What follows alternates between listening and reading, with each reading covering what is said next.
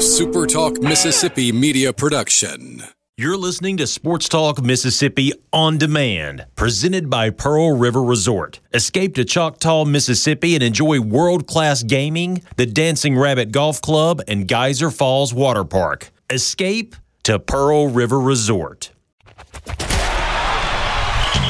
the junction, in the Grove, and to the top. This is Sports Talk Mississippi. On your radio and in the game, right here on Super Talk Mississippi.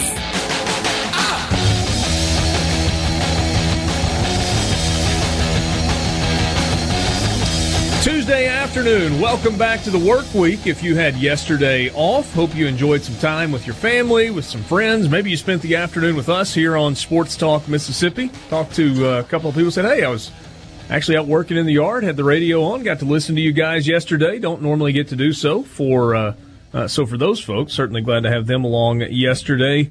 We'll continue to talk college baseball as we roll toward the beginning of regional play coming up on Friday. And then a week from now, it's Super Regionals, and then the week after that, the College World Series that lasts for a month and takes us right into football season. So that's what the next couple of months look like. It just feels like it lasts that long. Glad to have you along. Sports Talk Mississippi brought to you every day by Mississippi Land Bank online, mslandbank.com. Mississippi Land Bank, where they know the lay of the land. If you've got land financing needs of any kind, then Mississippi Land Bank can help. They've been financing land for over 100 years. You can find branch locations scattered across North Mississippi. You can find those on the website. Also a contact number if you want to give them a call and talk to them specifically about what it is that you need. Mississippi Land Bank would love to help. mslandbank.com, Mississippi Land Bank, where they know the lay of the land. Happy Tuesday, Borky. What's up?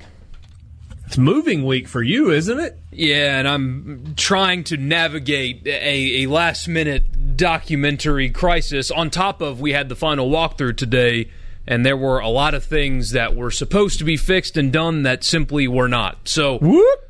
Yeah. I mean, it's stupid things, too, Richard. Like the people that painted the house took some caps off of outlets and then never put the caps back on.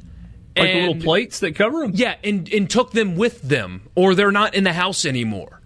One of the locks, there was a lock that didn't work, so they put a new one in upside down. Huh. It's just little stuff like that. I mean, they had to fix the ladder to the attic, and fixing it actually made it worse. So I don't know what's going on. I've spent the last hour and a half on the phone. Thank God I had the show done before my phone started ringing. We've got notary and document issues, and I've got a house that isn't ready, and I'm supposed to start moving tomorrow. I don't know what's going on, so let's talk good sports, news I is guess. You can still move into a house that doesn't have plates over the electrical outlets. Those cost like 97 cents a piece, and you can get them anywhere. And you got time before the baby is born to get that done. Plenty of time. Yeah, but that still pisses me off. Why is that just not done? Because the homeowner had to sign off on everything. So they had to walk through and say, yeah, this is the condition we want to give it to you in. And then I walk through the house and, no, it's not the condition that you're supposed to give it to me in. I mean, I don't know how mechanically inclined you are, but I mean, you're talking about one flathead screw to put the plates over the electrical outlets. But there's even it's the principle, right? It's the principle. It's you signed off on it being done, and now you've inconvenienced me. And that's I gave you asking price for your home. It should look better than it does. You think they're listening? Probably not. It'd be kind of great if they were. That would be kind of funny. You just put them on blast. Especially the because entire state of Mississippi. Especially because it's very specific, and so they would know what I'm talking about. Yeah. Like, there's no vagueness here. If the homeowner is listening, yeah, you know. And also, they left something in the backyard. So I told you they had a huge broken batting cage. Yeah. So that didn't go away? The batting cage, the metal is gone, but all of the mats and stuff that they had and the net is still just like wrapped up in a ball and thrown in the corner of the backyard. But like you thought that, oh, maybe it's behind a little tree that I wasn't going to see it? No, you're supposed to get rid of it. Hey, Dad, it could be worse for him. He could be like Rippy and live in a house for a while that had no water. Yeah. Yeah, I mean, this seems like a paradise Hold compared to Rippy's place at the time. Yeah, Borky's not the only one that did adult stuff today. I got my car tag renewed. Big day to be me. Yeah. That's not usually cheap, right? No, but I did it and then did all the. Anytime there's paperwork involved, even though I don't have to do it, it feels like adult stuff. I mean, really, all you have to do is walk to the counter. Well, I mean, details. I got my car tag renewed. You just have to walk to the counter and say, "Here's my license plate number. How much do I owe you for the new sticker?" Yeah, but you got to walk into the. I guess it's not the courthouse. What's that place? Chancery's building. Yeah. Then I went to the sheriff's office. Why did you have to go to the sheriff's office? They sent me there. I had to go get some kind of piece of paper and then go back over there. I don't know. Maybe they're screwing with me. Who's At the to say? sheriff's department, really? Yeah. I've never had that experience. Okay, well- Not when renewing a car tag. Maybe you got fake stickers. I don't know. Maybe there was an outstanding warrant that you had to take care of and you're not telling us about. No, it's definitely not that because I didn't even actually know fully what kind of piece of paper I was supposed to go get from there, but I basically gave them one, they gave me another, and I was out in 2 minutes. And So you didn't read any of it. if they extinct, no. You didn't do that much adult stuff then today, Rippy. I went to 2 different government buildings. That's as adult as it gets. Did you do anything adult related today? Hey, Dad? I mean, lunch. Careful how you answer that. Careful, my friend. I made sure my children weren't dead when I left the house. There should be fine. No, I didn't. That's good. Not much for me today. Yeah. Hey, Borky. Property taxes. That's a new part of your life. Yeah, but even still with that mixed in, it's still a lot cheaper than renting, as I've come to learn. So is that going to be an escrow for you where you're not going to have to actually pay that out of pocket? Yeah, I will get to write 1 check a month. It's going to be pretty nice. Well, there you go. And it's really cool when you look up at the end of the year because they still send you the bill for your property taxes, but somebody else is paying it. That part of it's nice. I kind of wish mine was still set up that way. It's not. I get that notice in the mail, and it's like, oh, I've got to go pay that by this date. That part of it's not so much fun.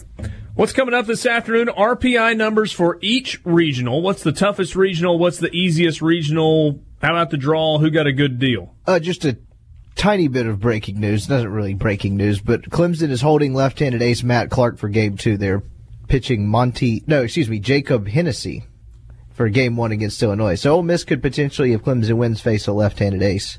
Really? Yes. Boy, that seems like an awfully risky proposition for a 2 seed or for a 3 seed. A very average 3 seed at that, too, because Illinois is a pretty good club. Yeah. Yeah, they are. I mean, that's a decision where your head coach says it's about winning the regional. It's not about winning one game. And if we can't win Game 2, then we probably can't win the regional. I mean, is that the reason that you would make that decision? Yeah, a combination of that and usually that comes when you have a Doug Nikhazy type that you feel pretty good in Game 2. I don't know if they have that. I don't know if that's kind of their thinking, but that's generally what happens when something like that takes place. Any news as it pertains to the Starkville Regional, hey, Dad, that has bubbled up over the last 24 hours? Nothing that I am aware of. Obviously, we're still awaiting the pitching rotation from Coach Lemonis. Perhaps we can ask him when we talk to him in the next hour. That will be good. We're going to visit with Eric Sorensen a little bit later this afternoon. We will talk NCAA baseball tournament with him, complete bracket stuff. Keith Carter, the interim athletics director at Ole Miss, is going to join us a little bit after 4 o'clock, and Eric comes up in the 5 o'clock hour today as well. So a big show for you, a lot to get to this afternoon. Football game of the year lines. Games of the year.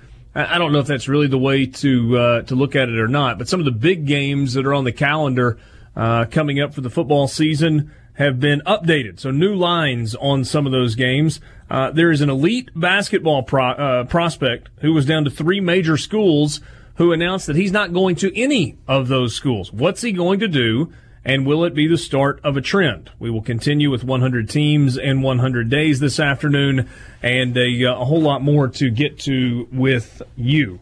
Rippy, is now a good time for you to tell your story about your previous living situation? We'll kick that can down the road for a bit. We got a lot of stuff to get to today. Big show. Okay. No, we got Borky. time for that. No, we do not. We may Yes, not we have do. time for it right now.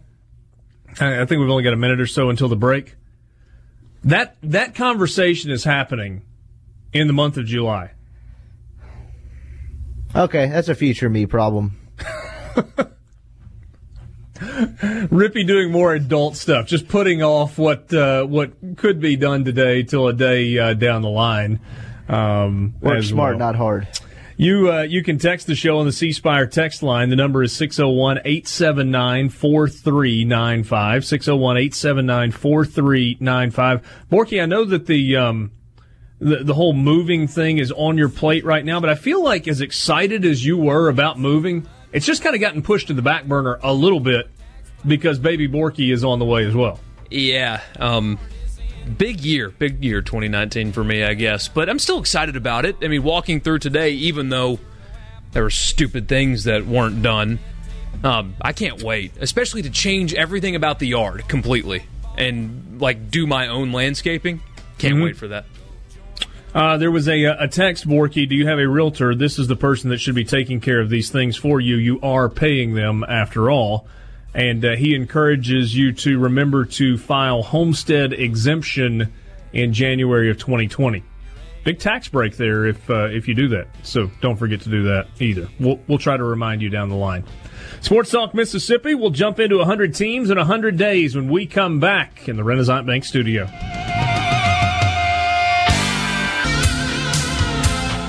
Sports Talk Mississippi on Super Talk Mississippi. We've got the SEC spring meetings going on in Destin, Florida at the Sandestin Hilton. We'll keep you up to date if any news breaks out of those meetings. Keith Carter will join us from Destin coming up a little bit after 4 o'clock this afternoon.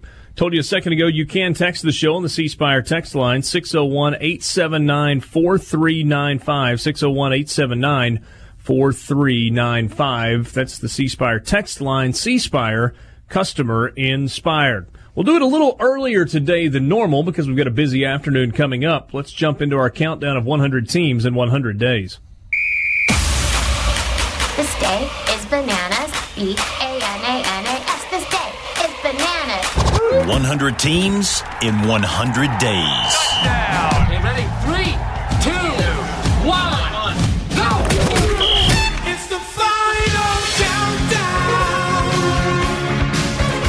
In relation to sea level, today's team on the countdown of 100 teams in 100 days plays their games higher than any other school in the country when they are at home. Today, it's the Wyoming Cowboys.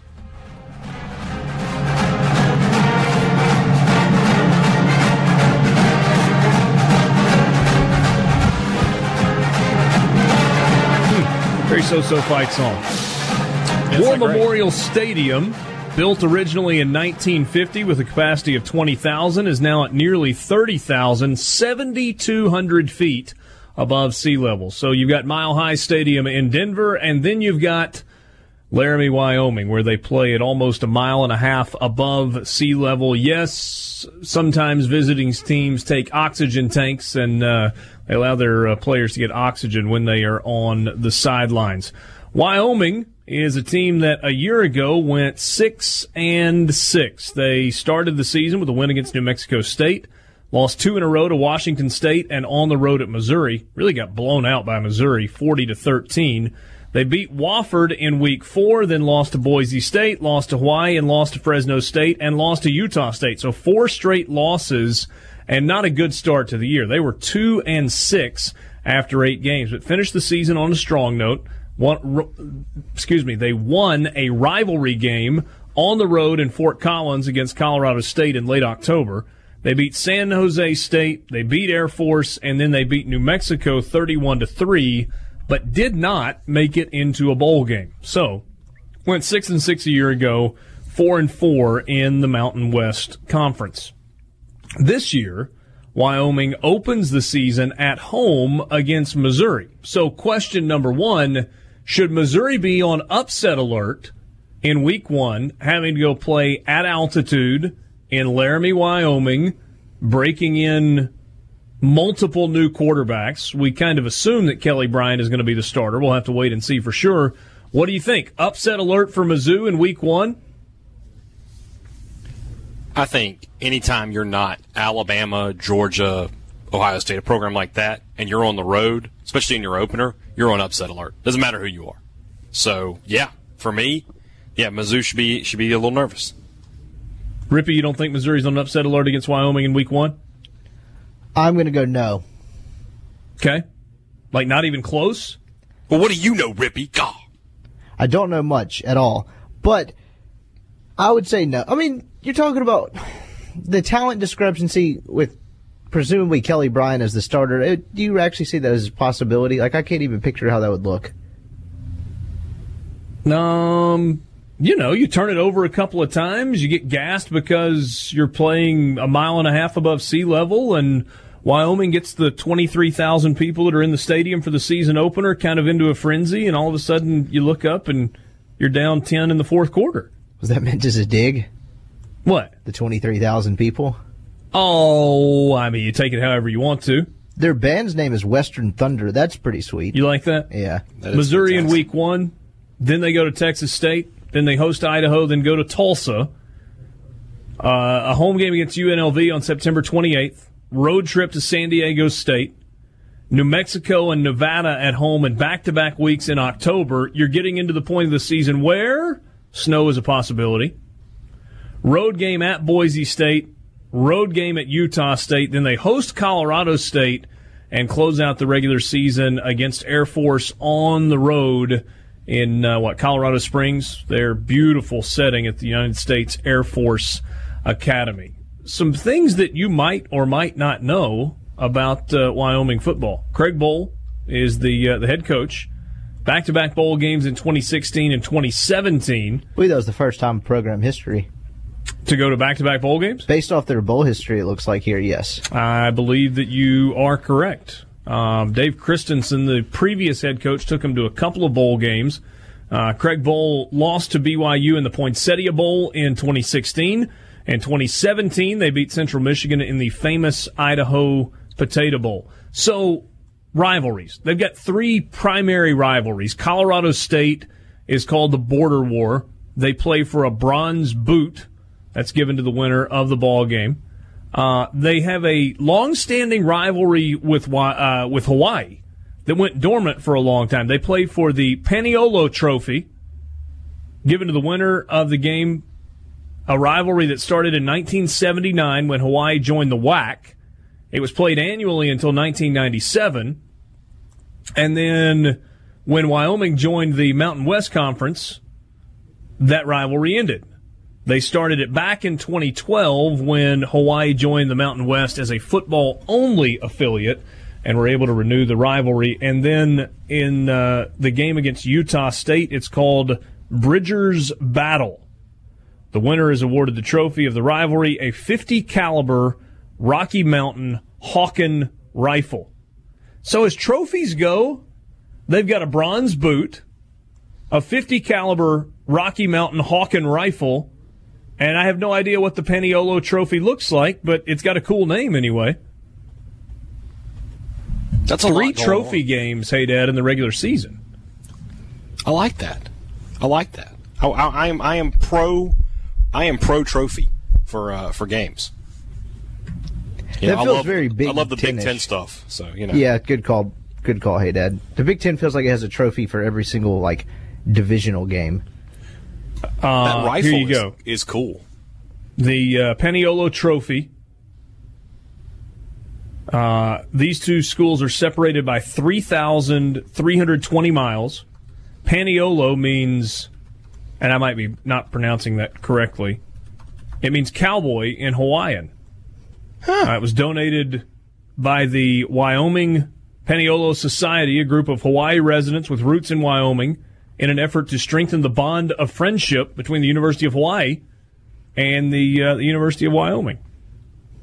It's just a big bronze trophy on a wooden deal with a bunch of plaques on the side of it. There you go. So now you know, if you didn't know before. Is Jay Novacek the most famous former Wyoming Cowboy? Josh Allen. Is he more famous than Jay Novacek? Could potentially. not really even tongue in cheek. Right now, though, are we just talking sports? I mean, if you've got another Wyoming alum that you'd like to throw into the conversation, Dick Cheney is a Wyoming alum. Dick Cheney. Is he more famous than Jay Novacek? I'm going to say yeah. Jerry Buss is also was an alum. That's probably the correct answer, Dr. Jerry Buss. I know one NBA organization that would like to have Dr. Jerry Buss back. Buddy, every day I wish that was the case. Did he? Kurt Gowdy, though, longtime Hall of Fame announcer. There you go.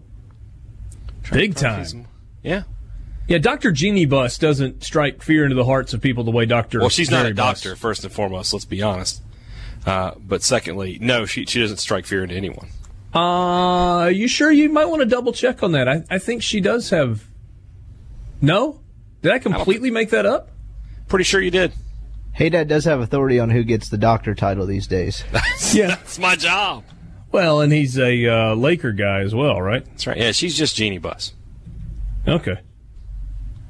I'm going with either Jerry Buss or Dick Cheney. That was the most famous. Fair enough. I don't know why I thought that Jeannie Buss had a doctorate, but apparently not.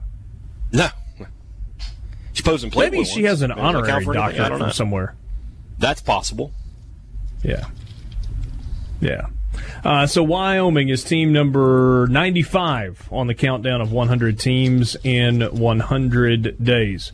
It's a cool setting for football. I'll tell you, you've been there. Is it fun? Ole Miss lost that game, so it probably shades That's whether the real or not test, I think it was though. fun or That's not. the real test. Did you have a good time even though your team lost? Hey, Dad, if I'm being perfectly honest, I was a little nervous on that trip because I was doing play-by-play on television for the very first time. I say nervous. That might not be the right word, but I had a lot on my mind.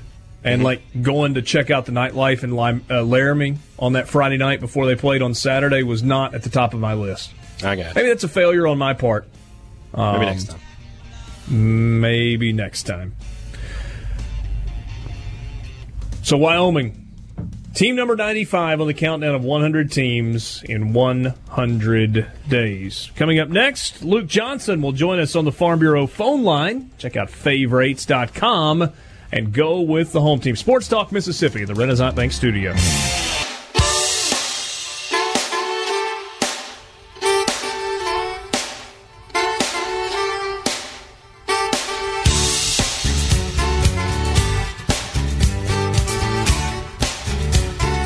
Sports Talk Mississippi. Let's go to the Farm Bureau phone line. Check out favorites.com and go with the home team. Luke, feels a little different in and around Hattiesburg and Southern Miss baseball than it did a week ago or even, 4 or 5 days ago, as the Golden Eagles are NCAA regional bound. Folks excited? Yeah, I mean, who knew that we played UAB and lost the series to them a week and a half ago? I mean, you talk about energy being back in the players, energy being back in the fan base, people really forgetting those last three series, especially the Rice series, as Golden Eagles were able to, take care of them in a tournament. But yeah, a lot of excitement. They had a selection show party yesterday at Walk-Ons in Hattiesburg, and a lot of fans showed up for it. Golden Eagles just happy to be in postseason play. They're down to their last out, in the first game to go in the losers bracket, and then just turn it around, win 4 in a row, and going to go to Baton Rouge this weekend. I know it sounds a little trite or maybe even a little cliche, but it's almost like there's kind of a new lease on life for this baseball team. Dead in the water, down 4-1 in the bottom of the 9th inning, score 3 runs, push it to extra innings. Matt Wallner gets the walk-off, and then the pitching is unbelievable, unbelievably good through the rest of the tournament run down in Biloxi. And now you look up, and given kind of what the pitchers did, you start looking at this thing going, well, if you can get game 1 against a good Arizona State team, then maybe you got a shot against LSU. Yeah, I mean, it could have ended, the regional selection could have ended a lot worse. I was thinking Miami may go to Baton Rouge, and that would have been a crazy hard game 1. Arizona State's a great team, but the Eagles, when you look at overall where they landed, LSU, obviously LSU, but still shown some weakness this year. Golden Eagles feel good about it. It's just kind of what top or bottom of the roller coaster. This was about as top as it can get, and this team's just been up and down all year. But like you said, the pitching really, really came on, especially Hunter Slater out of the bullpen, Cody Carroll out of the bullpen. But the story of the weekend, other than Matt Wallner's bat and some of the other guys waking up, was Gabe Shepard, a true freshman with Tommy John, his senior year in high school. He comes in, his longest outing of the year, 7 2/3, strikes out 12 Rice batters, no-hits them. Cody Carroll, Hunter Stanley able to complete the no-hitter. But he was sitting the whole game 93-96. And it was the most dominant performance in the Conference USA tournament and the most dominant performance strikeout-wise of any Southern Miss pitcher this year. When you look at average RPI kind of across the board for different regionals, there's some that are more difficult than others. The Baton Rouge regional, where Southern Miss is going to be playing, kind of middle of the pack. You've got LSU at 16, Arizona State at 33, Southern Miss at 45, and then Stony Brook the 4 seed, and sometimes that's where it gets a little out of whack. They're at 138 in the RPI, so the average RPI for the 4 teams in the Baton Rouge Regional, 58. Does that matter? Does that mean anything to you? Well, stats don't lie, and, RPI, whatever you want to argue with about it, it's what we use as the metric. And so when you look at Arizona State, they're the third lowest 2 seed in any bracket. So the Golden Eagles, in some sense, dodged a big one versus having a NC State or, as I said before, Miami. But Arizona State, when you look at what they've done, Tracy Smith in his 5th year, Southern Miss fans pride themselves in having one Matt Wallner. Well, Arizona State has 2. Torkelson, a sophomore, hit 25 home runs as a freshman last year, 21 home runs this year as a sophomore. And then they got another guy, Hunter Bishop, hit 22 home runs. Both of those guys have OPSs over 1,100 or 1.1. Torkelson or Bishop actually has a 1.238 OPS. So the Golden Eagles, you look at it and you say, well, 33 RPI, you kind of looked out there. But then you look at an offense that led the Pac-12 in home runs, led the Pac-12 in average, second in on-base percentage, second in runs, second hits. And so it's extremely difficult matchup. Luke Johnson is on the Farm Bureau phone line. Check out favorites.com and go with the home team. When you look at 2 versus 3 matchups, and by the way, I'm asking these questions because Luke did some pretty good research, put together a bunch of RPI kind of, let's take a look at how the RPI stacks up. So when you go 2 versus 3, Southern Miss against Arizona State, the average RPI between those two is 39, with Arizona State at 33, Southern Miss at 45. In terms of a matchup against a 2 seed, I mean, I know you talked about the offensive productivity of Arizona State this year. Do you think it's a reasonably favorable matchup for Southern Miss? It's just going to depend on the pitching. We talked to Coach Berry a little earlier on the Eagle Hour, and, what people don't know outside Conference USA world, Walker Powell, who is Southern Miss's Friday guy, Stevie Powers, who is Southern Miss's Saturday guy, both of those guys pitched this past Sunday in the conference championship. Powell pitched 4, Stevie pitched, I think, 3. And so those guys were already throwing. Walker Powell was on 3 days rest, throwing 90 pitches in game 1. There's a good chance that Southern Miss is going to throw freshman Gabe Shepard on Friday. Coach Berry did not, he has not released his rotation at all, but there's a chance, and I don't think you can expect 7 and a third of no-hit ball, 12 strikeouts against Arizona State. But, Shepard's one of those guys when he's feeling it. I mean, 4-pitch guy, crazy good movement on his slider and his curveball this past weekend. He's a guy that, he's just kind of a wild card. If he's on, man, it could give Arizona State some real trouble. And then what that would mean is your Friday night guys throwing in game 2. But you can't look past it. I mean, this is the biggest game. Arizona State is a really, really good 2 seed. In some ways, I think, based off their offense, maybe a little under RPI. I don't know if y'all looked at Arizona State at all. They started the season 21-0. And the first loss was to Oregon on March 23rd, and they were really 50-50 the rest of the way. But, a team, when they're playing well, they beat everybody. Scott told us yesterday, or at least it sounded like he was leaning toward not throwing Walker Powell, considering that he went short rest from the final weekend of the regular season to the first game of the conference tournament, and then he throws on 3 days rest, and they just didn't. He said he just didn't think that was fair to ask him to go on short rest, possibly get him an extra day's rest. And then, the flip side of that is you've either got him throwing in a winner's bracket game, which puts you in a great position, or if you're facing elimination, you got the guy that's got more experience than anybody else on the staff throwing in game 2. Yeah, and that's what you ran into last year. A lot of people wanted them to sit Sandlin and throw Powers against Dallas Baptist, but Scott, usually a guy, he wants to get in the winner's bracket. He doesn't think about game 2; he thinks about game 1. You would have the luxury this year, due to the argument, with rest, but it would set up the Eagles perfect if they were able somehow to win. On Friday, you would have your number 1 guy going against, assuming LSU, but because Stony Brook's there, you never know what might happen in Alec Box when Stony Brook's in town. You mentioned Gabe Shepard, not expecting him to go out and throw 7 1/3 hitless, which I think we can all agree with. You would never expect that going into the game. But I don't think it's crazy to expect that he goes out and pitches another good game for you, because he's gone back-to-back quality starts, or maybe not quality starts from a statistical standpoint, but has been really good in his last 2 starts against Troy and then in the conference tournament. Yeah, Coach Ostrander, the pitching coach, just said, they tried to stretch him out a little bit until the last midweek game of the season against Troy. He had never thrown more than 3 innings in a game. Did great against Troy, 9 strikeouts. And then in Rice, I was sitting right there, 2 rows up. It was nasty. Everything he was throwing was filthy. A scout there, with the gun. You got a true freshman sitting 94 to 96. That's pretty amazing, and he's not the biggest dude either. Interesting about him, he was having a little consistency problem out of the windup. So Saturday he threw exclusively from the stretch, and it benefited him well. And so he's a guy that if his stuff's kicking, he could give any lineup some trouble. Big stadium in Baton Rouge in terms of numbers of seats. Do you expect a bunch of Southern Miss fans to be there on Friday for that first game against Arizona State? Not a real long drive, is it? No, just about 3 hours from Hattiesburg, maybe a little under that.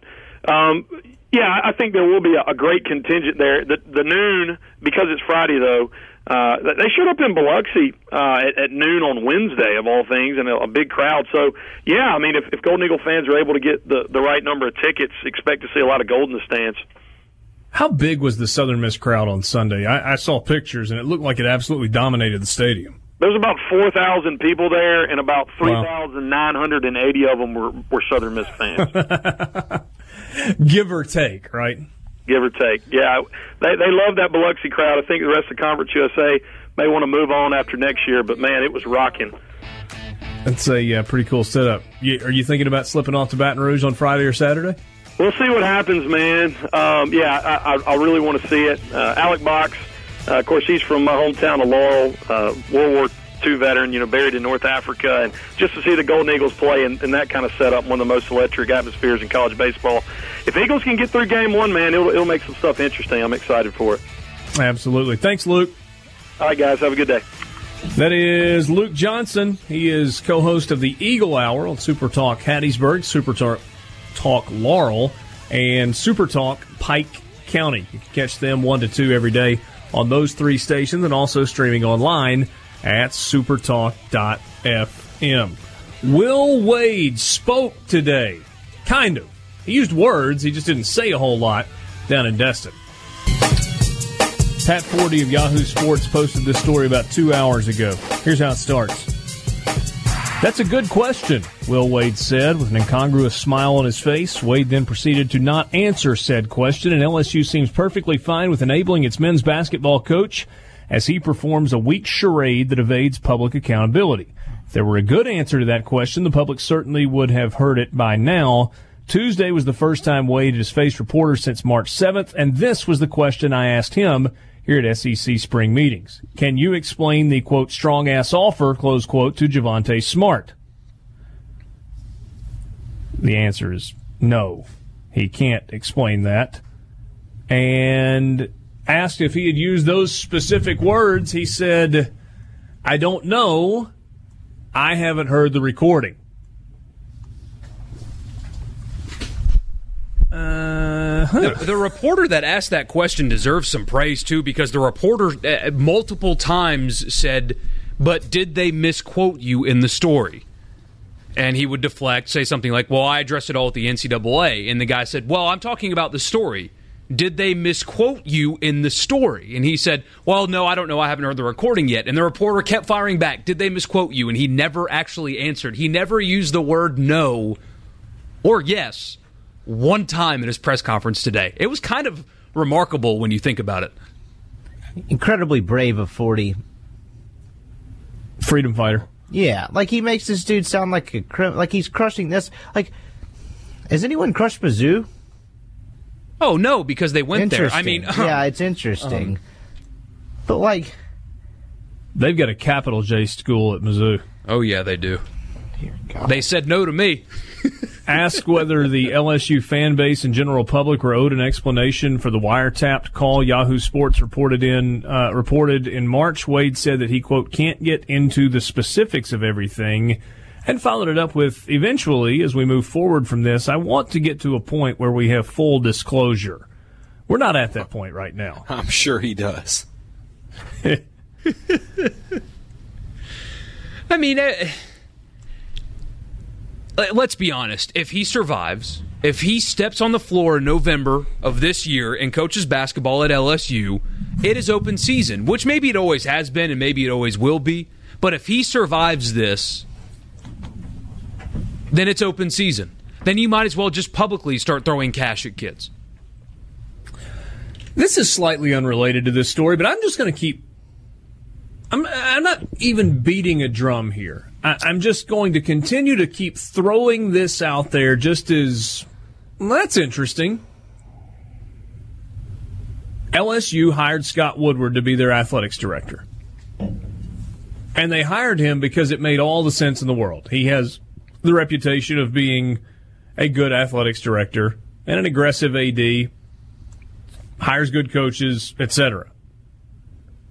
But a byproduct of hiring Scott Woodward as athletics director is you basically now have Mark Emmert at your Thanksgiving table. What do I mean by that? Mark Emmert's daughter is married to Scott Woodward's stepson. I'm not saying, I'm just saying. I mean, it can't hurt, right? Maybe it's just the biggest coincidence in the history of the world. That's altogether possible. But it's awfully flippin' convenient for LSU, who's kind of going to eventually be staring down the barrel of the NCAA's proverbial gun, to know that the athletics director representing the school staring down the barrel and the person who is holding the gun have children who are married to each other.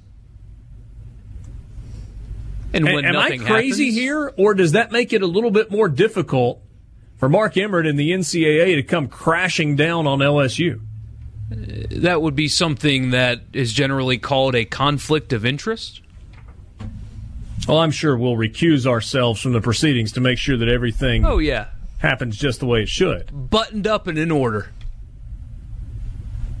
Hey, Dad, is that too conspiracy theory for you? I mean, that's about as far as I go on a conspiracy theory.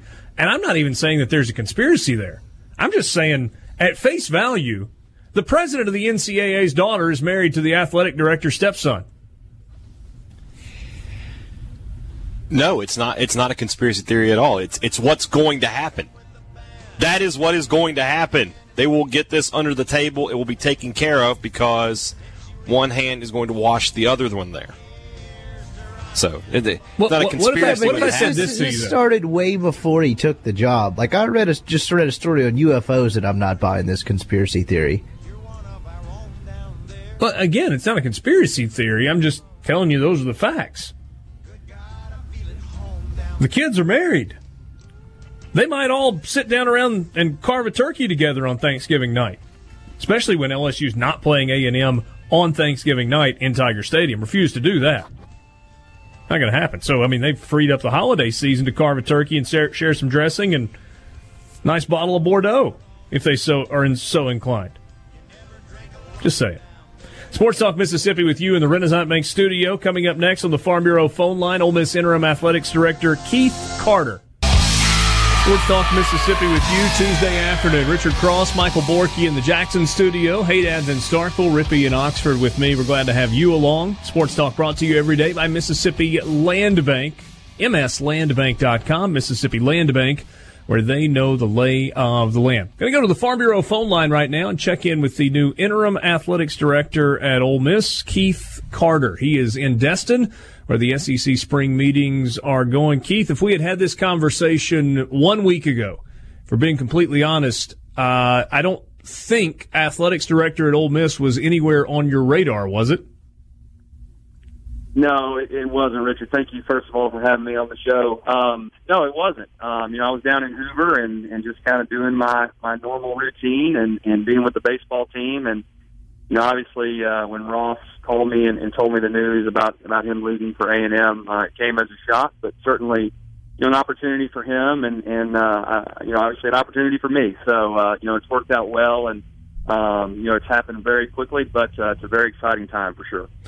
With everything happening quickly, I'm sure there's an element of it kind of feeling like you're drinking out of a fire hose. Is the fact that the spring meetings are going on where all 14 athletics directors in the SEC are in one place and they're talking about big legislative items and all kinds of stuff that could affect the future of the league and the future of the schools in the league. Is that a good time to just jump straight into the deep end, or would it have been better for you to have had a couple of weeks to try and maybe get your feet under you? Or does it matter one way or the other? I'm not sure it matters. I mean, in this league, whether you're having, spring meetings or whatever, there's always something pressing, always something going on. So, in some ways, I think it's good to be here around the commissioner, around the other athletics directors, the coaches, those type of things, and get kind of indoctrinated very quickly. But yeah, certainly this morning, I'm voting on items that, just a few days ago that I wasn't sure of what was going on, what they were actually even talking about, so I had to get, brought up to speed with all of those items. But certainly it's been good. Been overwhelmed with the support and, been returning a lot of texts and emails and haven't quite finished those yet, trying to get back to everyone. But, it's been great. And I think, obviously, if people have been around me, they know how much, I care about Ole Miss and certainly wanted to step in and do anything that I could to help in this transition period.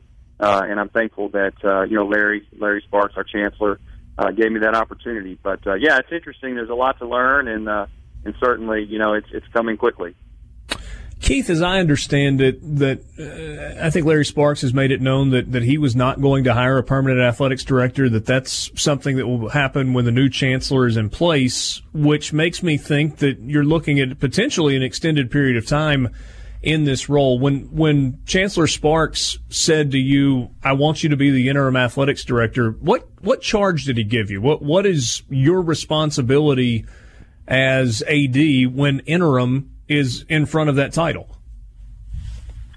Well, yeah, you hit it on the head, I think Chancellor Sparks is doing the right thing. He wants to let the new chancellor kind of make the permanent decision on athletics director. I certainly understand that and think that's the right thing to do. But at the same time, I think with just my knowledge and kind of my having been at Ole Miss the last 10 years, having been a student athlete here, really knowing kind of the lay of the land, I think that we have a great opportunity to continue to push forward. We want to be aggressive. I think Larry's going to give me and our staff some autonomy to continue some of the things that we were working on. Obviously when Ross was here, I was working with him closely day in and day out. We've got a great executive staff with Lynette Johnson and Michael Thompson and others that will help me, through this transition, and I'll certainly lean heavily on them. But we're going to make sure that we continue to push forward. We want to make sure that we're not just kind of treading water. We want to be aggressive and continue to grow our program. So I'm excited about that opportunity, and certainly we're going to do that. Keith, I feel like I know you well enough and have known you long enough to know that you weren't just sitting around most days looking for stuff to do. I mean, you're the chief revenue officer, so you were in charge of the fundraising arm with the Ole Miss Athletics Foundation, and a couple of years ago picked up the responsibility of being kind of the overseer administrator of two of the three major men's sports programs in basketball and baseball. So what happens to those responsibilities that you've had when you're also supposed to be the athletics director who's running the entire department? Well, certainly we're going to have to look at our structure, in the interim as well. We've got great people on our staff, very capable people that can pick up certain responsibilities and do things, and people that have already been assisting me in those things that you just mentioned. So, we'll get through Destin here, we'll get through the regional this weekend, and I'll kind of assess what all that looks like. But certainly we're going to have to shift some responsibilities and put some people in place to do some new things. But, that's an opportunity for them, and I think that's an exciting, thing that we can do. But certainly, again, we want to stay aggressive. We want to do the things that we think our department is capable of. But, we're going to make sure that we bring the best talents and the best responsibilities out of everyone, and certainly, especially within the foundation, that's probably where my void will be seen the most. I'm going to not really be housed in that office anymore, at least in the short term. So I'm going to have to look at that structure and make sure that we're continuing to raise money and doing those things that are so important to our department. But again, great people that we have, and I know we're going to be very capable of making those changes. I hope you'll forgive me if this is an unfair question, given the fact that you've had the title that you now have for about 48 hours. But when you look at the future, do you want to be the athletics director? Is that something that is interesting to you, or something that you want to pursue? Or is this truly, for you, in your mind, an interim thing?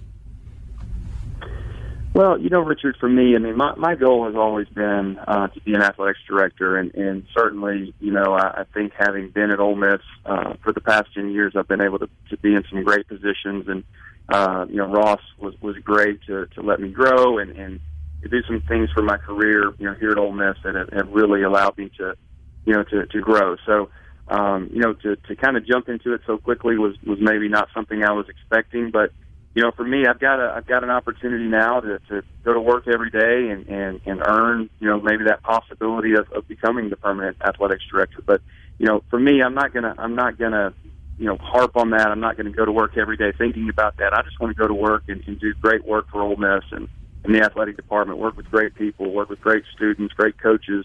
And I truly feel like we're going to be successful. I think we're going to be able to continue momentum. Obviously, we've got kind of our well-chronicled, issues that we've been through in the last several years, but I really do feel like we're coming out of that, and that there's going to be some really, really good things that are going to be happening, over this next 6 to 12 month period. So, again, I'm just going to go to work, put my head down, and try to do great work, and we'll let the chips kind of fall where they may, but certainly, if I would get that opportunity at some point, that would be something that I would certainly be interested in. Keith, if understanding that you have to be out of town this first week, and maybe next week you get into the office and there are a million things that you have to do kind of from a paperwork standpoint and just kind of getting everything in motion. Let's say 2 or 3 weeks from now, when you're able to sit down, where does your immediate focus begin? As we're talking about, this could be an extended period. It could be 4 or 5 months, 6 months. Who knows how long it could last in kind of the day-to-day operation of the program. What's your biggest focus right out of the gate? Well, I think maybe the question that you brought up a little earlier, we've got to figure out what our structure looks like. We've got to figure out, who we need to move around to make sure we've got all of our bases covered, and we're doing all the things that we need to do to really be productive at a high level. And I think certainly we've got the people in place that we can do that. But again, as I talk to Coach Luke, as I talk to Kermit, as I talk to Mike, all of our coaches, I mean, we want to continue to grow. And I think that sometimes when you have, an interim tag, you've got an interim, status, that you kind of get in the mindset, well, let's just kind of tread water. Let's just, have the status quo and not really get off the rails. But, again, I was fortunate enough. Ross was so good as a leader and as a mentor that he allowed me and others to really be in the middle of a lot of the decision-making process that's been going on, whether it be with capital projects, whether it be with, a lot of different things. So I feel like I've got a good base that we can come right in. We can continue those things. Obviously, we're going through some things with our budget right now that we're trying to figure out, and I've been involved heavily with all of those decisions and those type of things. So I think this one's a little unique in the fact that hopefully, instead of just, again, treading water and remaining kind of where we are, if we can keep pushing forward. So I think there's a lot to do. Obviously my background is extensively more on the external side, so I've got to get with Julie Owen in compliance and talk to her. I've got to get with our academic folks and talk with them, and kind of get the lay of the land there a little more maybe than some of my other day-to-day duties. But I'm excited about it. Again, I couldn't be more happy with our staff. And, to go to work with them every day and try to figure this thing out is going to be a lot of fun.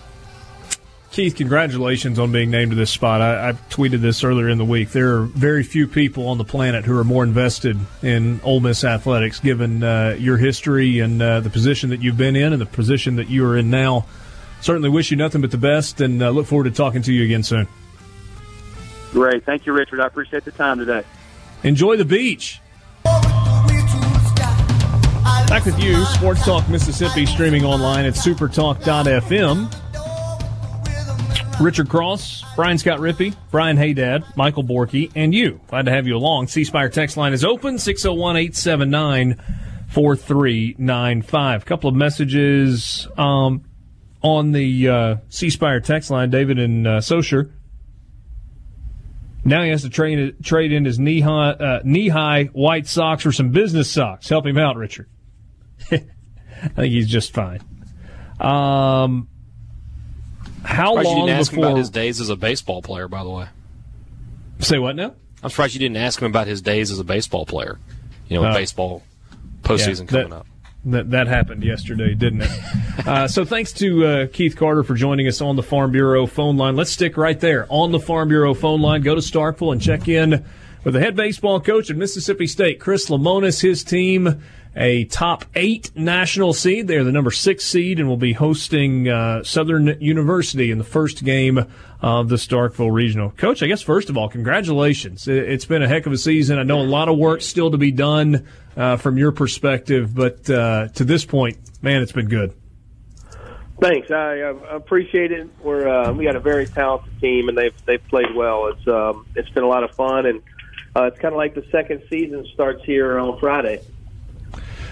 Sometimes teams take on the personality of their head coach. Did you feel like this team did that with you, or was there a long enough relationship building time kind of going into the year for that to take place? No, I don't know about that one. I just think I was fortunate. I came into a pretty good culture of toughness and winning and expectations. I think we've morphed in other ways probably, but I think this group they had an identity before I got here, and it was very fortunate for me. I mean, I've said it before, but what they did at the end of the year last year, and I tip my hat to the coaches from last year's team to continue to coach those kids and get them to keep playing and playing hard, because usually when you break through that, it makes for a pretty special team, and that's what we took over a pretty good culture. Different teams have different approaches, and maybe those different approaches are based on needs. In the SEC tournament, there really wasn't, other than maybe the opportunity to carry a trophy home with you back to Starkville, there wasn't really a need for you to do anything else or prove anything else. Is that maybe, even if you didn't really want to say it out loud, kind of how you approached the SEC tournament? Although certainly you guys laid it on the line in that 17-inning game. Yeah, our kids don't know anything else but compete. I mean, it's one of their greatest traits is they're competitive. And it was a little bit hard for me because, opening night, you're running in to play LSU, the stadium's filling up, and they're throwing their ace, and you're throwing your freshman, and you're sitting there like, this isn't normal. So we tried to make the best decisions to have our pitching staff lined up for this week, but we had full expectations of going out there and playing hard and playing good baseball. And so it was kind of a mixed bag there a little bit, but if we could have won it, we would have won it. We just, didn't play well enough. We got, tied up with a good pitching matchup against Vanderbilt, and then, the last game against LSU. But it was a lot of pitching for us in a 3-day period, with the 17-inning game. Let's stick with the pitching conversation, kind of going into the weekend. Have you formulated your plan? Are you willing to share the plan at this point for kind of how you're going to approach the weekend with your rotation? No, we're still looking. We're still scouting the other team, so we're trying to figure it out and see what we're going to do, but we haven't really come up with a plan yet. What have you done in the past, maybe when you were at Indiana, kind of looking at that, or does it really depend on whether or not you're the 1 seed or you're a 2 or a 3 seed? I think it matters a little bit if you're the one. All those years at Louisville we hosted, and for the most part we threw our ace. I mean, we just threw our best guy out there, win game one, have momentum, and move on. It depends on matchups, though, too, how your guys match up and what kind of teams are in there. We're fortunate. We feel like we have a couple number ones. I mean, we have the SEC Pitcher of the Year, but we also have the SEC Freshman of the Year that have pitched really good. So we have some ability to maneuver those guys around a little bit. JT Ginn on the mound lately. He's had some really, really good outings this season, and then he's had some outings where maybe he didn't get as far. Is there anything to the idea of getting rattled a little early and maybe not being able to just kind of settle back in and roll with the punches? What have you seen from a demeanor standpoint with him on the mound kind of throughout the course of the year? He's a real competitive kid, so he goes out there. The moment never seems to get too big for him. This past weekend, he had some of his best stuff he's had all year. He dominated the first 2 innings and then gave up the hit or two, but also, man, we had 3 errors in the middle of that. And, that's just really hard to pitch out of that in that environment with, LSU has really good hitters, so just a kind of a bad combination there. But I think he's been pretty steady the whole year, giving us really good starts, competes in the zone, and like I said, his stuff, just his actual velocity and the type of stuff he's throwing up there has been really good of late.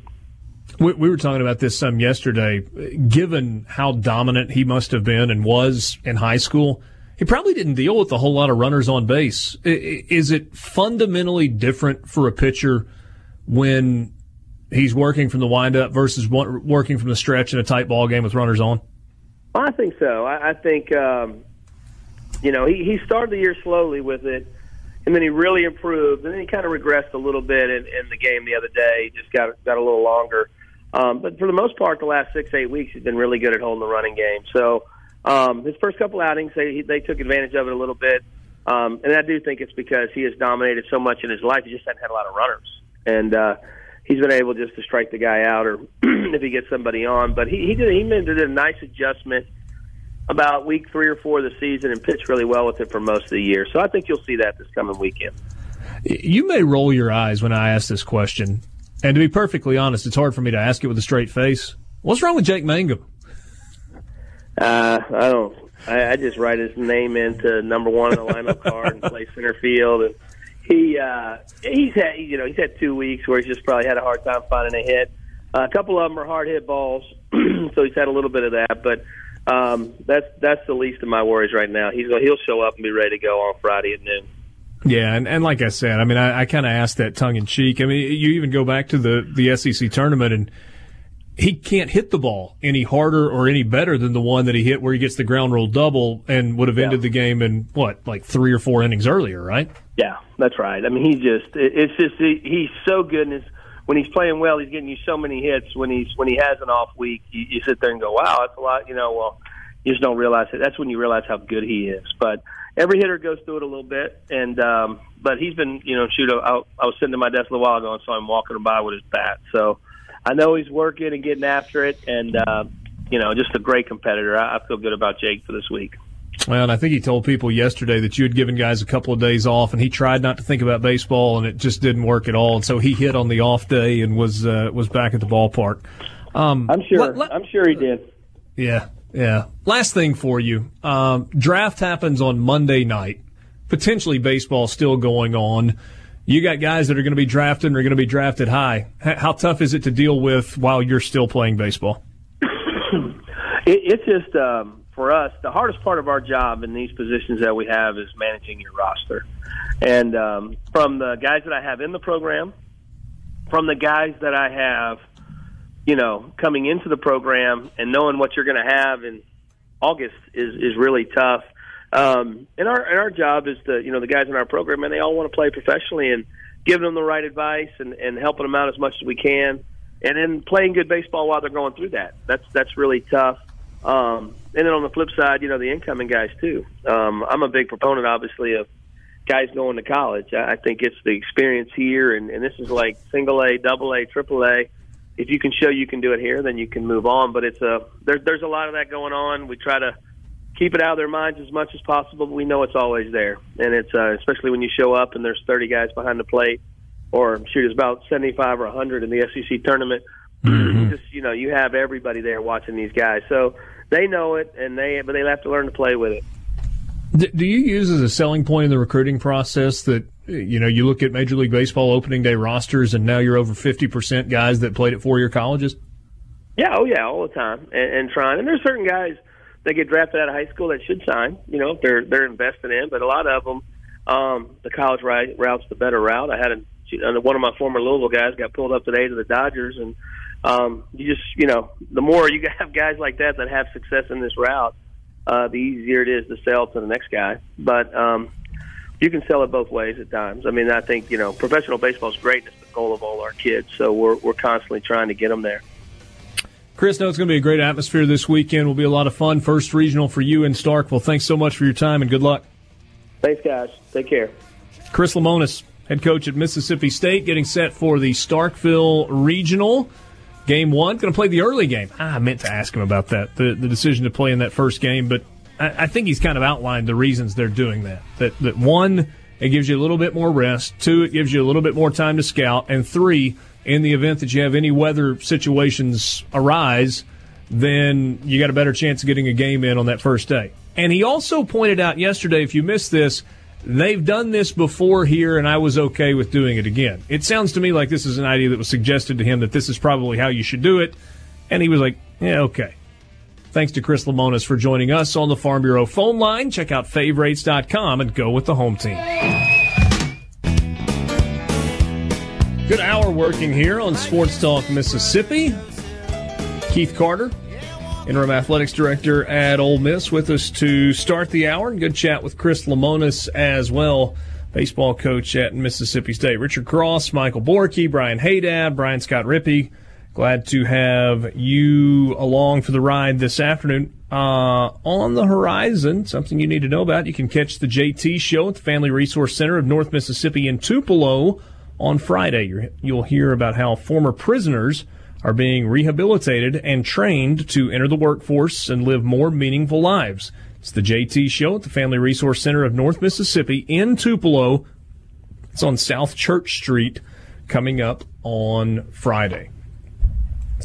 Do you buy into regional strength based on average RPI? Hey, Dad, does that do anything for you?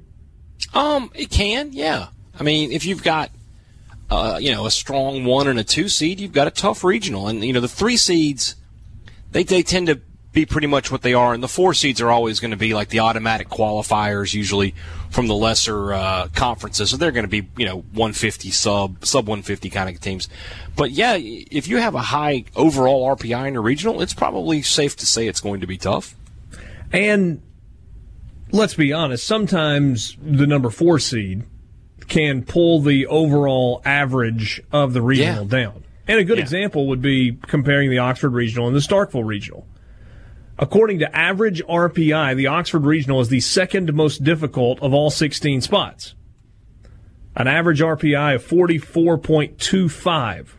By the way, the regional in Oklahoma City has the most difficult at 42.75. So Ole Miss is number 22 in the RPI. Illinois is number 28. Clemson is 38, and then Jacksonville State, a very respectable 89. That's probably the difference.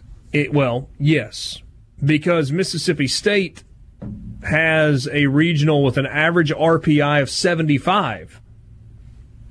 Mississippi State at 4, Miami at 17, Central Michigan at 73, and the SWAC champ Southern at 206. Yeah. Obviously, that's going to skew the overall number.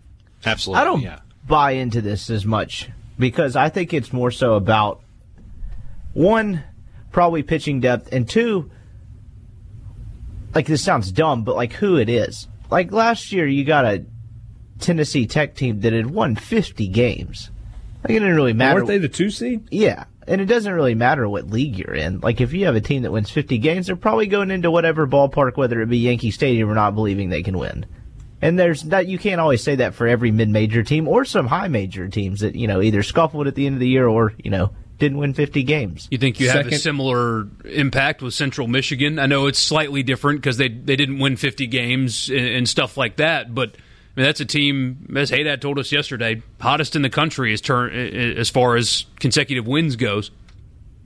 There's definitely something to it. You win 18 in a row, you probably think you can beat the Mets. You could beat the Mets.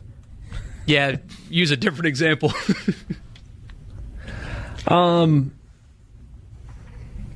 Yeah, second consecutive year that the Ohio Valley Conference champion is coming to Oxford. That was Tennessee Tech a year ago. This year, Jacksonville State, the champion of the Ohio Valley Conference. And similar to Central Michigan, who has won 18 in a row, Jacksonville State has won 12 in a row, and I think 17 of their last 18. So 2 4 seeds coming in that are playing some pretty good baseball. Hey, Dad, in reality, Miami is the team that you're concerned about in Starkville, right? Right, absolutely. And like you said, they've got to be, I don't have the number right in front of me, but have to imagine they're one of the highest RPI 2 seeds out there.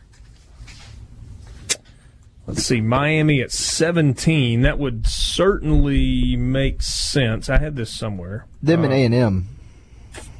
So you got Dallas Baptist as a 2 seed at number 25. Tennessee's the highest, probably at 14. Yeah. Where'd they go? To Chapel Hill. They're North Carolina. Ooh. UC Santa Barbara 21, Texas A&M 15. Indiana's a 2 seed at 36. Wait, is Indiana the 2 or the 3 seed in Louisville? Illinois State, I just can't remember if they got the 2 or the 3. UConn is a 2 seed, is number 29 in the Oklahoma City Regional. Illinois is a 2, is the 24 in the RPI. Indiana State in Nashville is Vanderbilt's 2 seed, is at number 24. So they're Miami at 17. So they've got the third? You get the third highest ranked RPI team in Starkville as the 2 seed. Yeah. And then a pretty good drop off with the 3.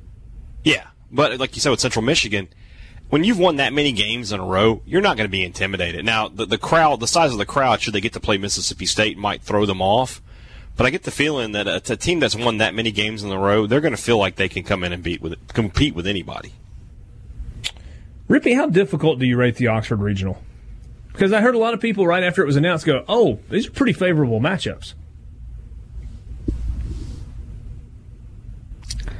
Like, compared to what? Like, don't make the question more difficult. Yeah, create your own scale. How tough is it? Is it really hard? Is it favorable? Should they navigate it easily? Is it one of the tougher draws? What do you think of the draw in Oxford? Is it one that they should skate through or whatever? On a scale of heartbreak on Monday night to dancing in the streets on Sunday night, how do you rank it?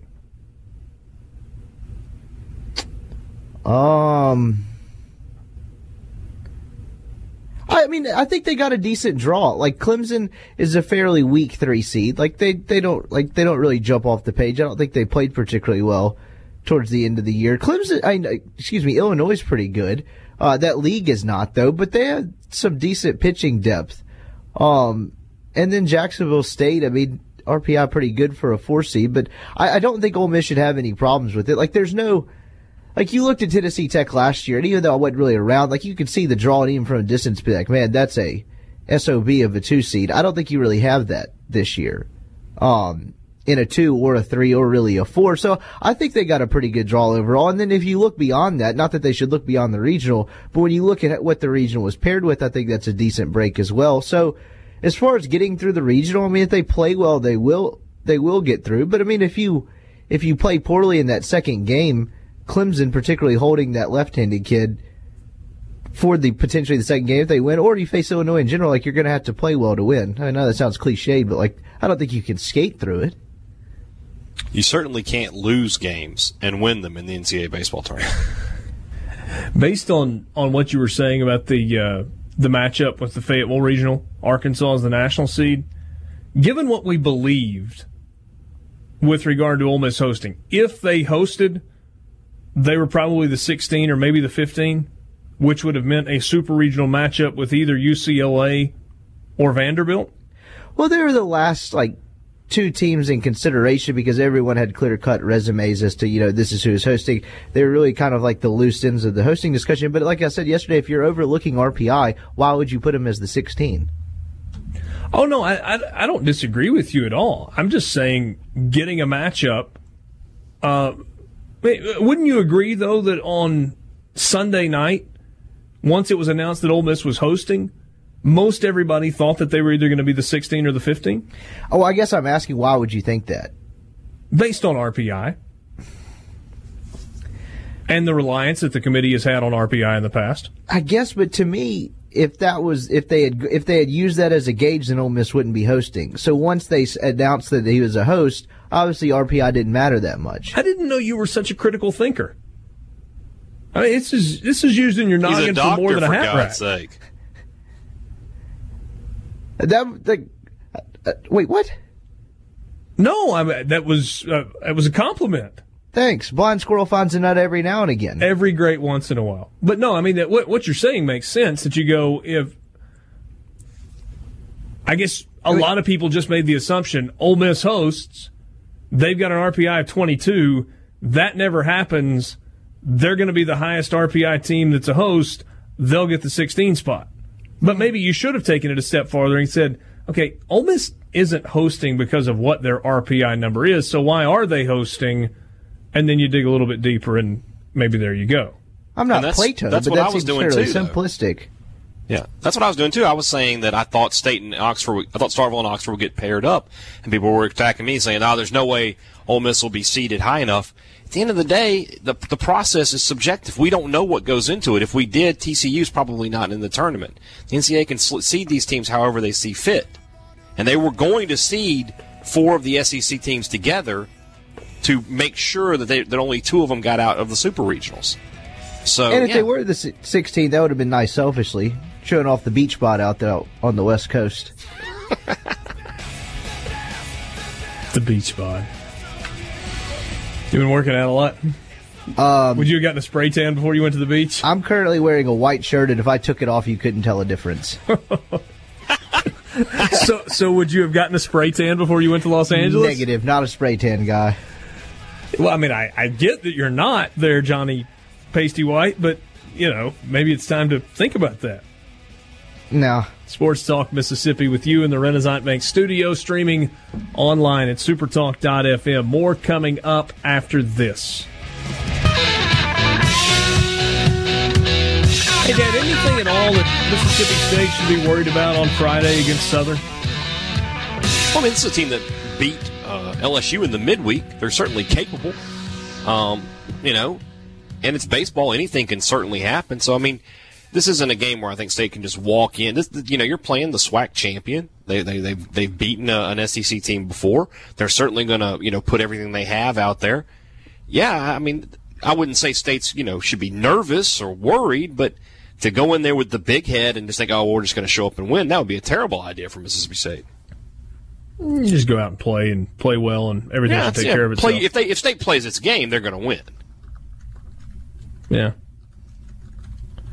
What was it? It was the 2014 Lafayette Regional, where Jackson State beat Louisiana Lafayette. What was it, like 1-0, 2-0? Yeah, 1-0. Has Southern got like one elite arm at the top of the rotation? I haven't done a ton of research on Southern yet, but I do know. I mean, they're probably going to throw the guy that beat LSU, and I wouldn't say he's an elite arm, but he's going to be good enough. Yeah. How tough is the regional in Starkville overall? It's pretty tough. I mean, we just talked about it. Miami is a good 2 seed. They were a team that was in the hosting discussion basically until the final days of the process. Central Michigan is a double champ this year, regular season and tournament champ. They've won 18 in a row. And like I just said with Southern, they are a SWAC team, but they have gone on the road and beaten LSU. That is a big feather in their cap. So, I mean, Is it the toughest regional in America? No, I wouldn't say that. But it's definitely one that if State doesn't play its best, that they will, their season will end there this weekend. You mentioned LSU, the Baton Rouge regional, 9th toughest regional with an average RPI across the 4 teams of 58. It's LSU at 13, Arizona State at 33, Southern Miss up to 45 after winning the Conference USA tournament, and Stony Brook at 138. Baton Rouge has got the 11th toughest 2 versus 3 matchup with that game that's going to be between Arizona State and Southern Miss. And then when you take the 4 seed out of the Baton Rouge regional, it's the 12th toughest overall, average of a little better than 31. Borky, what do you think the chance is that Southern Miss goes in and wins that in Baton Rouge? I hate to say this. It's just there's something different about LSU playing home regionals in Baton Rouge, save for that time where Stony Brook went in there and beat them. It's a really good story, and winning the Conference USA is nothing to shake your head at, but betting against LSU in a home regional is just a really dumb thing to do. So, 1% just because anybody can beat anybody, but doubting LSU at this point, the way they play, and they have some kind of weird voodoo in that stadium going on, picking against LSU in a home regional is just kind of stupid. With that said, I definitely agree with Borky, but Coach Scott Berry made it sound like Walker Powell would go in the second game. Yeah. If you get through the first game, it seems like every week that we came on, the kid threw a complete game, which I know that's not necessarily true, but that gives you a puncher's chance. But I definitely agree with Borky. That's an impossible place to go win. And a ballpark where the ball just absolutely explodes off the bat. I mean, it flies in Baton Rouge, especially in June, like few other places in all of college baseball, and it just happens to coincide with Matt Wallner being hot as a firecracker. So let's say that Southern Miss is able to knock off Arizona State in Game 1. We know LSU's pitching this year hasn't been great, right? I mean, are we all of a sudden pretending that LSU's got 14 Sandy Koufaxes on that roster? No, but Marceau's looked better is the only thing I would say. But to your point, Walker, not scary. What are you going to get from Cole Henry? Marceau's been better, though, so, better than it was. That's why I thought Ole Miss would go down there and win, because the LSU pitching staff, granted they didn't have Cole Henry, was not scary at all going down there. Yeah. And you talk about the ball exploding out of that stadium. That's why Arizona State is probably pretty confident they can go down there and win that regional, because they've got big bats in their lineup. Yeah. I don't think there was, a single dude that got it done against LSU when Southern beat them. Rippy doing a little crack research over here. What, did they throw 14 guys that night? It appears to literally be half of that. They threw 7. Literally. Hey, my man Rippy getting in the math game today. Critical Thinking Award and the Math Award. Well, I know you were exaggerating, but 7's still kind of a ridiculous number either. They basically assigned each cat an inning and were like, go get them. Although, it appears the first guy gave up 8 runs. Oh, I'm looking at the wrong box score.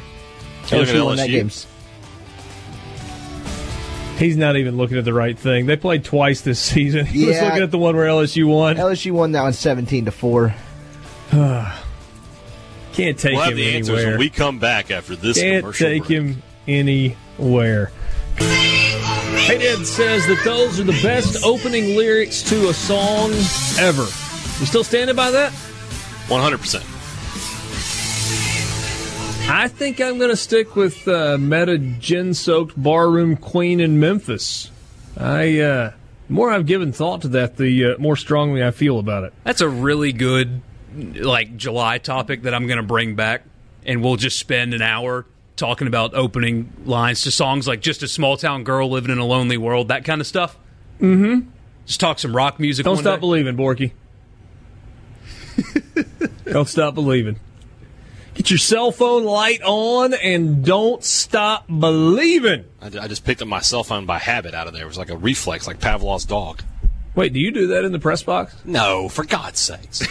You said it was reflex. I was just curious. I have been known to record it and put it out on various forms of social media, though. Sports Talk Mississippi brought to you by Mississippi Land Bank. You can find them online at mslandbank.com. Mississippi Land Bank, where they know the lay of the land. If you've got land financing needs of any kind, well, Mississippi Land Bank can help. They've been financing land for over 100 years. They've got branch locations spread out all across North Mississippi. Senatobia, Clarksdale, Cleveland, Indianola, Corinth, Tupelo, New Albany, Starkville, Kosciuszko, and Louisville. And if you need to get a loan for the farm, Mississippi Land Bank can help. Maybe not for the farm. Maybe it's a real estate loan to build that house in the country. Mississippi Land Bank can do that as well. They've been serving North Mississippi, again, for over 100 years. Mississippi Land Bank, where they know the lay of the land.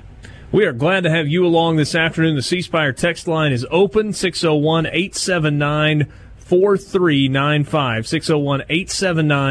601-879-4395. It's time right now for the College Football Fix.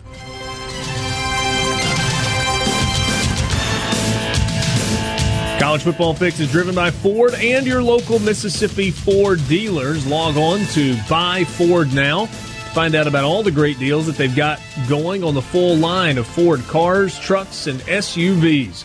You can test drive one at your local Mississippi Ford dealer, and from now through the 4th of July, maybe a couple of days after that, if you are a veteran or a first responder, a member of the military or a first responder, then you can get extra savings on top of the already good incentives that they've got going only at your local Mississippi Ford dealers. It's one way for Ford to say thank you. So, updated lines on some of the big games coming up in the college football season. Let's take a look at some of these, see what you think. Most of these are from the first few weeks of the year. A few of them go a little bit deeper into the season, so some futures action here. Florida as a 7.5-point favorite against Miami on August 24th. You like that? Right now, I'd probably take the Canes. Yeah. Plus the 7.5? Yeah. In Orlando? Florida by the end of the year, probably pretty good, but like first game, two somewhat equal playing field opponents, I don't know. The veteran now, Felipe Franks. A lot of confidence. Got better and better as the season went along. Heard that kid's taking the next step this year. Oh, really? Yeah. There will be a lot of next steps taken between now and August. Don't forget about Tathan. Who? Tathan Martell. Yeah, Tate Martell's real name is Tathan. You didn't know that? I just forgot about it. Okay. The lines versus what actually happens the first weekend of a college football season sometimes is absurd. Remember how no one was giving LSU a chance against Miami last year? They just waxed them. That was one of like 7 examples of that weekend. Florida State, an early 4.5-point favorite against Boise State. Ugh, I wouldn't touch that. I mean, I wouldn't come anywhere close to that. I'll touch that. I'll take Boise State and give those points. How many? 4.5. I would have no idea what to do with that. We didn't mention Mullen versus Diaz, by the way, on the Florida-Miami game. Okay. What does that mean? Well, it's just a little, they know each other. They might know each other's tendencies a little bit. Where's that being played? Probably share shoes. I think it's in Orlando. Could you imagine August 24th, Orlando Heat? Ugh. Speaking of Heat. I was about to say. Today. You were there for that. Oh, yeah, it was hot. Yeah, it was hot. But that was at night on Labor Day. It was a week later, at night. I don't think the calendar, turning from August to September 2 days before the game happened, had much effect on the Heat. They're a weather guy. Yeah, it was pretty thick. No, I was just going to say earlier, it was cloudy today in Oxford and breezy this morning and pretty pleasant outside. And then we got one of those little pop-up 15-minute thunderstorms. I mean, it wasn't even a thunderstorm. It just kind of rained hard. There was no thunder or lightning. For like 10 minutes. And, yeah, I mean, literally 10, 15 minutes, rained hard, sun pops out, and it was like, welcome to summertime. You could see the steam rising off the ground. Like the ground completely dried in about 15 minutes, and just like you walked out into a sauna. Oh. I was on the way back from doing adult stuff with no rain jacket, got soaked. That could have been taken the wrong way if you weren't privy to the earlier conversation. Oh, I didn't think about that. Hey, Dad, you could switch now. Hey, Dad, to hot yoga as opposed to just your wrestling yoga that you're doing these days. Well, I can just turn off the air in the house and just go with that. Yeah. Well, then your house would be hot. You really do yoga? How many times do we have to have this discussion? Yes. We don't run out of time. I mean, there's no reason to keep a count. It's an entertaining discussion every time we do it. I guess it is, man. You guys are just amazing. What? I've asked you this before, but I've forgotten your answer, so I'll ask again. Okay. Favorite yoga position? Right now, it's the one that's called the Cobra. Okay. And what does the Cobra look like? You lay flat on your stomach, and then you sort of push yourself up with your arms, and you're like, your head's up in the air. So you're like, and you're supposed to stick your feet up in the air too, right? No, feet are on the ground. So you're stretching your back. Are you getting better and better at it? Yeah, it's getting easier. Like you can hold it for longer than you used to be able to? Yeah. Okay. I mean, that would be the point of all this, I would think. Yeah, I would tend to agree with that. What's your second favorite yoga pose?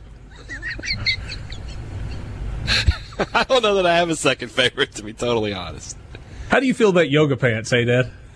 They wouldn't look good on me. Auburn you ladies want to keep rocking them, though, by all means. Auburn a 3-point favorite against Oregon? We changed topics, I'm sorry. Oh, yeah, I just was moving back along. Didn't want to get too Oregon. silly. I'll take the Ducks. You like Oregon getting the points? I like Oregon straight up to win. I got no faith. You got to lean on that one? Tend to lean more towards quarterback play, especially early on, and Oregon has a quarterback that everybody has just completely forgotten about, and understandably so, because you have Trevor Lawrence and Tua, but they have a future first-round NFL draft pick and one that actually belongs there instead of the one that went to New York and Justin Herbert. So I'll lean quarterback play early. Okay. LSU in Week 2, a 3-point favorite at Texas. That game's going to be fun. I kind of like LSU in that game. I was not buying LSU a season ago, and readily admit that I was wrong on that. I'm kind of buying LSU in 2019. I felt like a Coach O stand that y'all were so down on them last year. A Coach O what? Like, I felt like I was like stumping for Coach O in the beginning of it. Oh. Are you taking LSU -3 at Texas? Can I change when we pick it the week of? Sure. Yes, then. Clemson as a 15-point favorite at home against Texas A&M. Next time we go to the Timeout Lounge at the Golden Moon Casino at Pearl River Resort, I'll put a few bills on A&M. All right, on Clemson to beat A&M by more than 15. I know they lost that money last year. I know they lost some bodies up front on the defensive line, but Clemson still should have the most electric offense in college football with the best, most talented quarterback in college football, and they didn't lose anybody on their staff. I mean, it's the exact same coaching staff with the exact same elite quarterback with the exact same elite wide receiver, and they replaced talent with talent. The machine that Dabo has built, A&M is not ready yet to compete at that level, and I'm just in love with Trevor Lawrence, and not because he looks like a woman. I think he will go down as one of the greatest quarterbacks to ever play college football in the history of college football. Hey, Borky, listen to this. Hey, my opening weekend last year. You know what sound that is? Oh yeah, that was me ripping up my ticket again. That was on the opening day of the NCAA tournament when we were at the Timeout Lounge at Pearl River Resort, and you did that. That was a parlay, though, in my defense. At least opening weekend. It was two games into a 16 parlay. Hey, but I got game one right. Georgia 10.5-point favorite against Notre Dame between the hedges.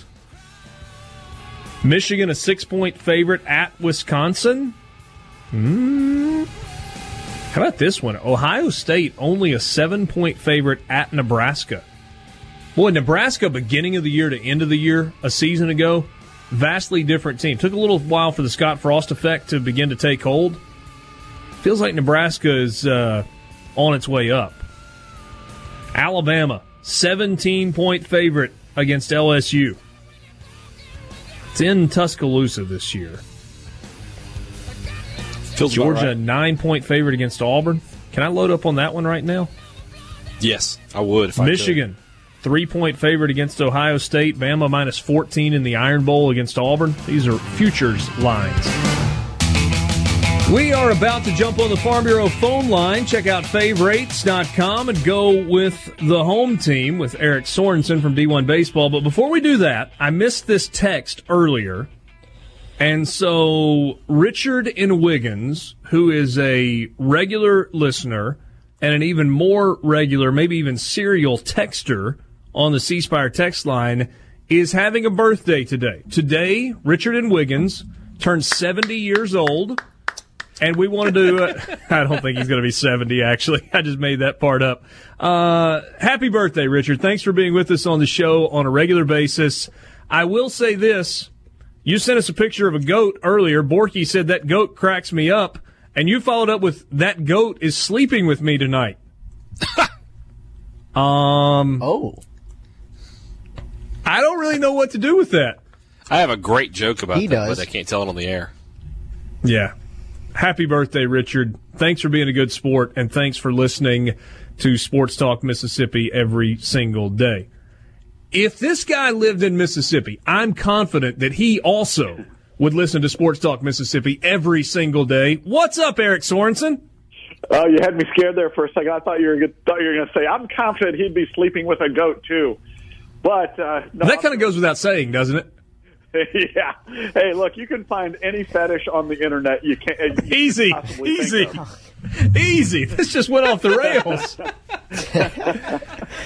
Oh, that was It's all you're doing, Cross. I'm going to tell you. Eric Sorensen on Twitter is Stitch_head. Yep. Mr. Stitchhead, how do you feel about the field of 64?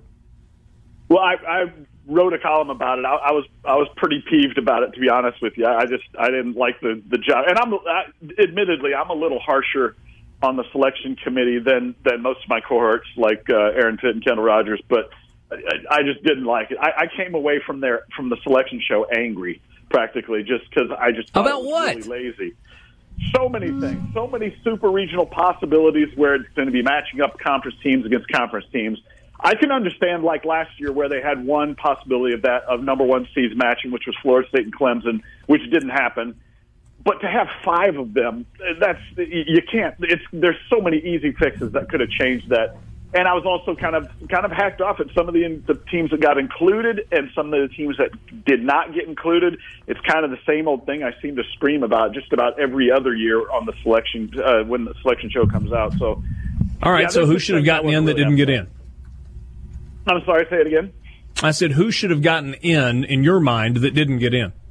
Yeah, well, I'm always partial to teams that win their regular season championships, and that's why I thought Texas State and BYU, especially BYU down at number 42, that's a pretty good RPI for a team that plays a lot of games away from home early in the season and is geographically isolated, doesn't have a lot of teams to play in the midweek.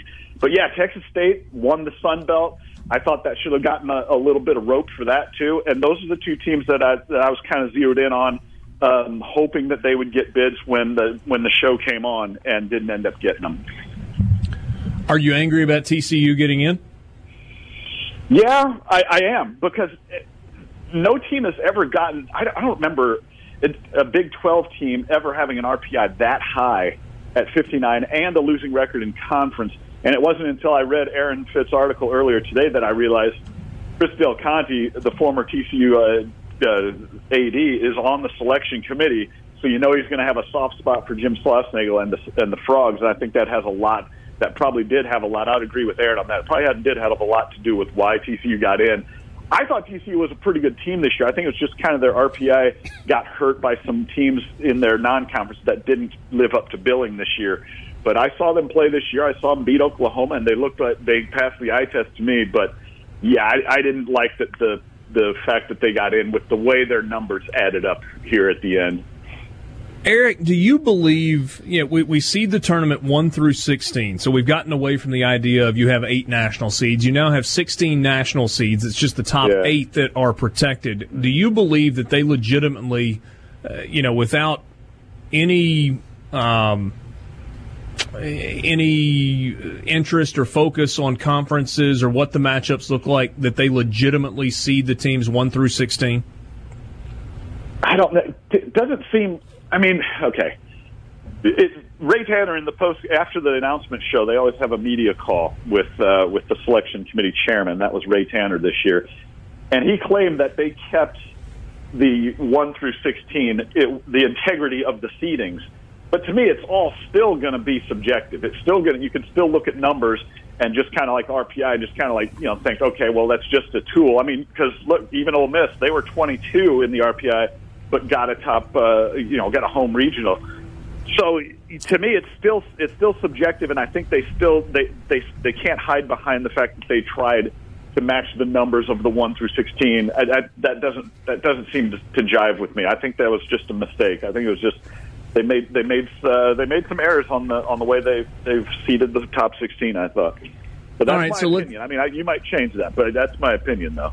Well, let's stick with Ole Miss for a second, because if you're a fan of Ole Miss or you are maybe not a fan of the RPI, which there are a lot of people that are not, they think that there are holes in the RPI, then you would look at that and go, okay, well, the committee actually did go beyond RPI. Ole Miss is at 22 in that metric, but they clearly looked at metrics beyond that and looked at their number of Quadrant 1 wins and the fact that they went 4-0 against Texas A&M and some other things to determine that Ole Miss is the 12 seed, which also makes you think Ole Miss didn't just get in because they got to the championship game of the SEC tournament. Right. Yeah, I agree. I mean, for them, it would have been different if it was a 16 seed for Ole Miss or something, but hell, they were at 12. And their RPI a week ago, before the SEC tournament, was at 30. So they did some serious climbing by playing these games and winning as many as they did going into the championship game of the SEC tournament. So, yeah, I mean, you're right. This wasn't an Ole Miss team that squeaked in as a top 16 seed. They were in with some comfort. And I found that a little surprising, too, given their numbers of the RPI. But, again, yeah, you're right. They had to have taken other things into account more so than the RPI. And sometimes I've in the past, I've accused the committee of kind of hugging too much to the RPI when it comes to seeding the teams. It seems like the top 8, they certainly usually do.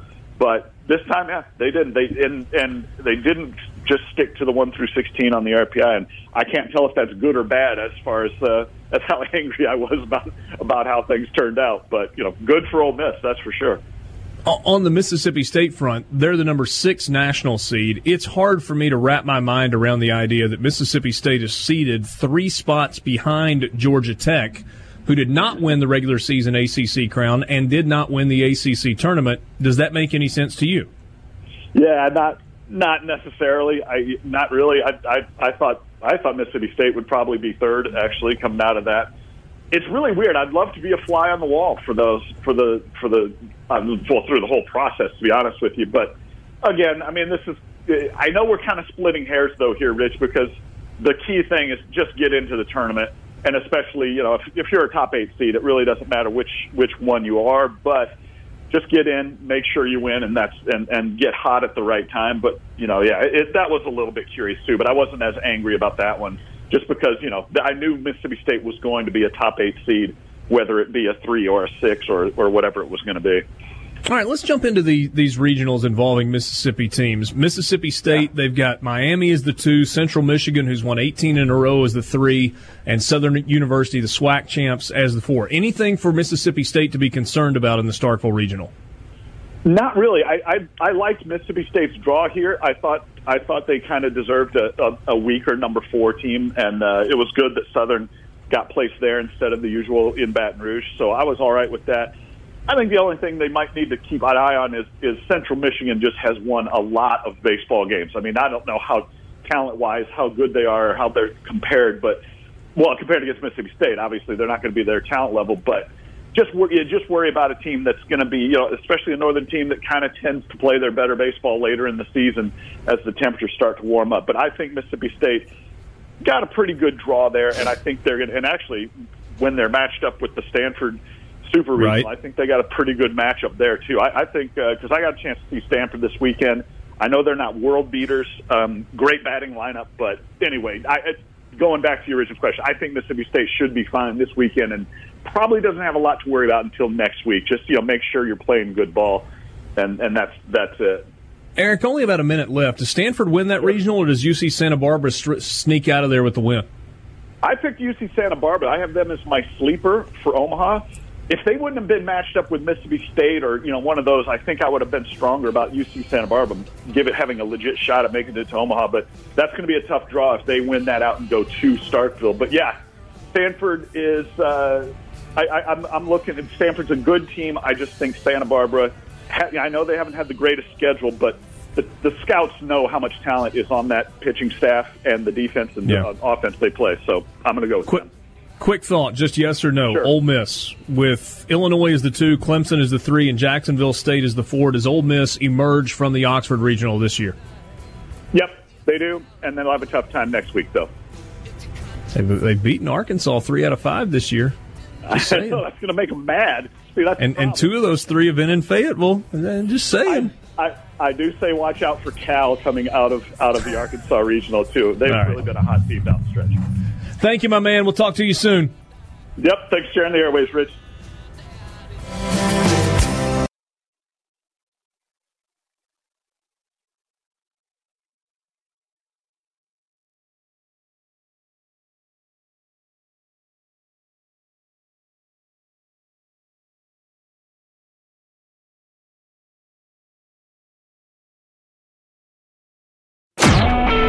A SuperTalk Mississippi media production.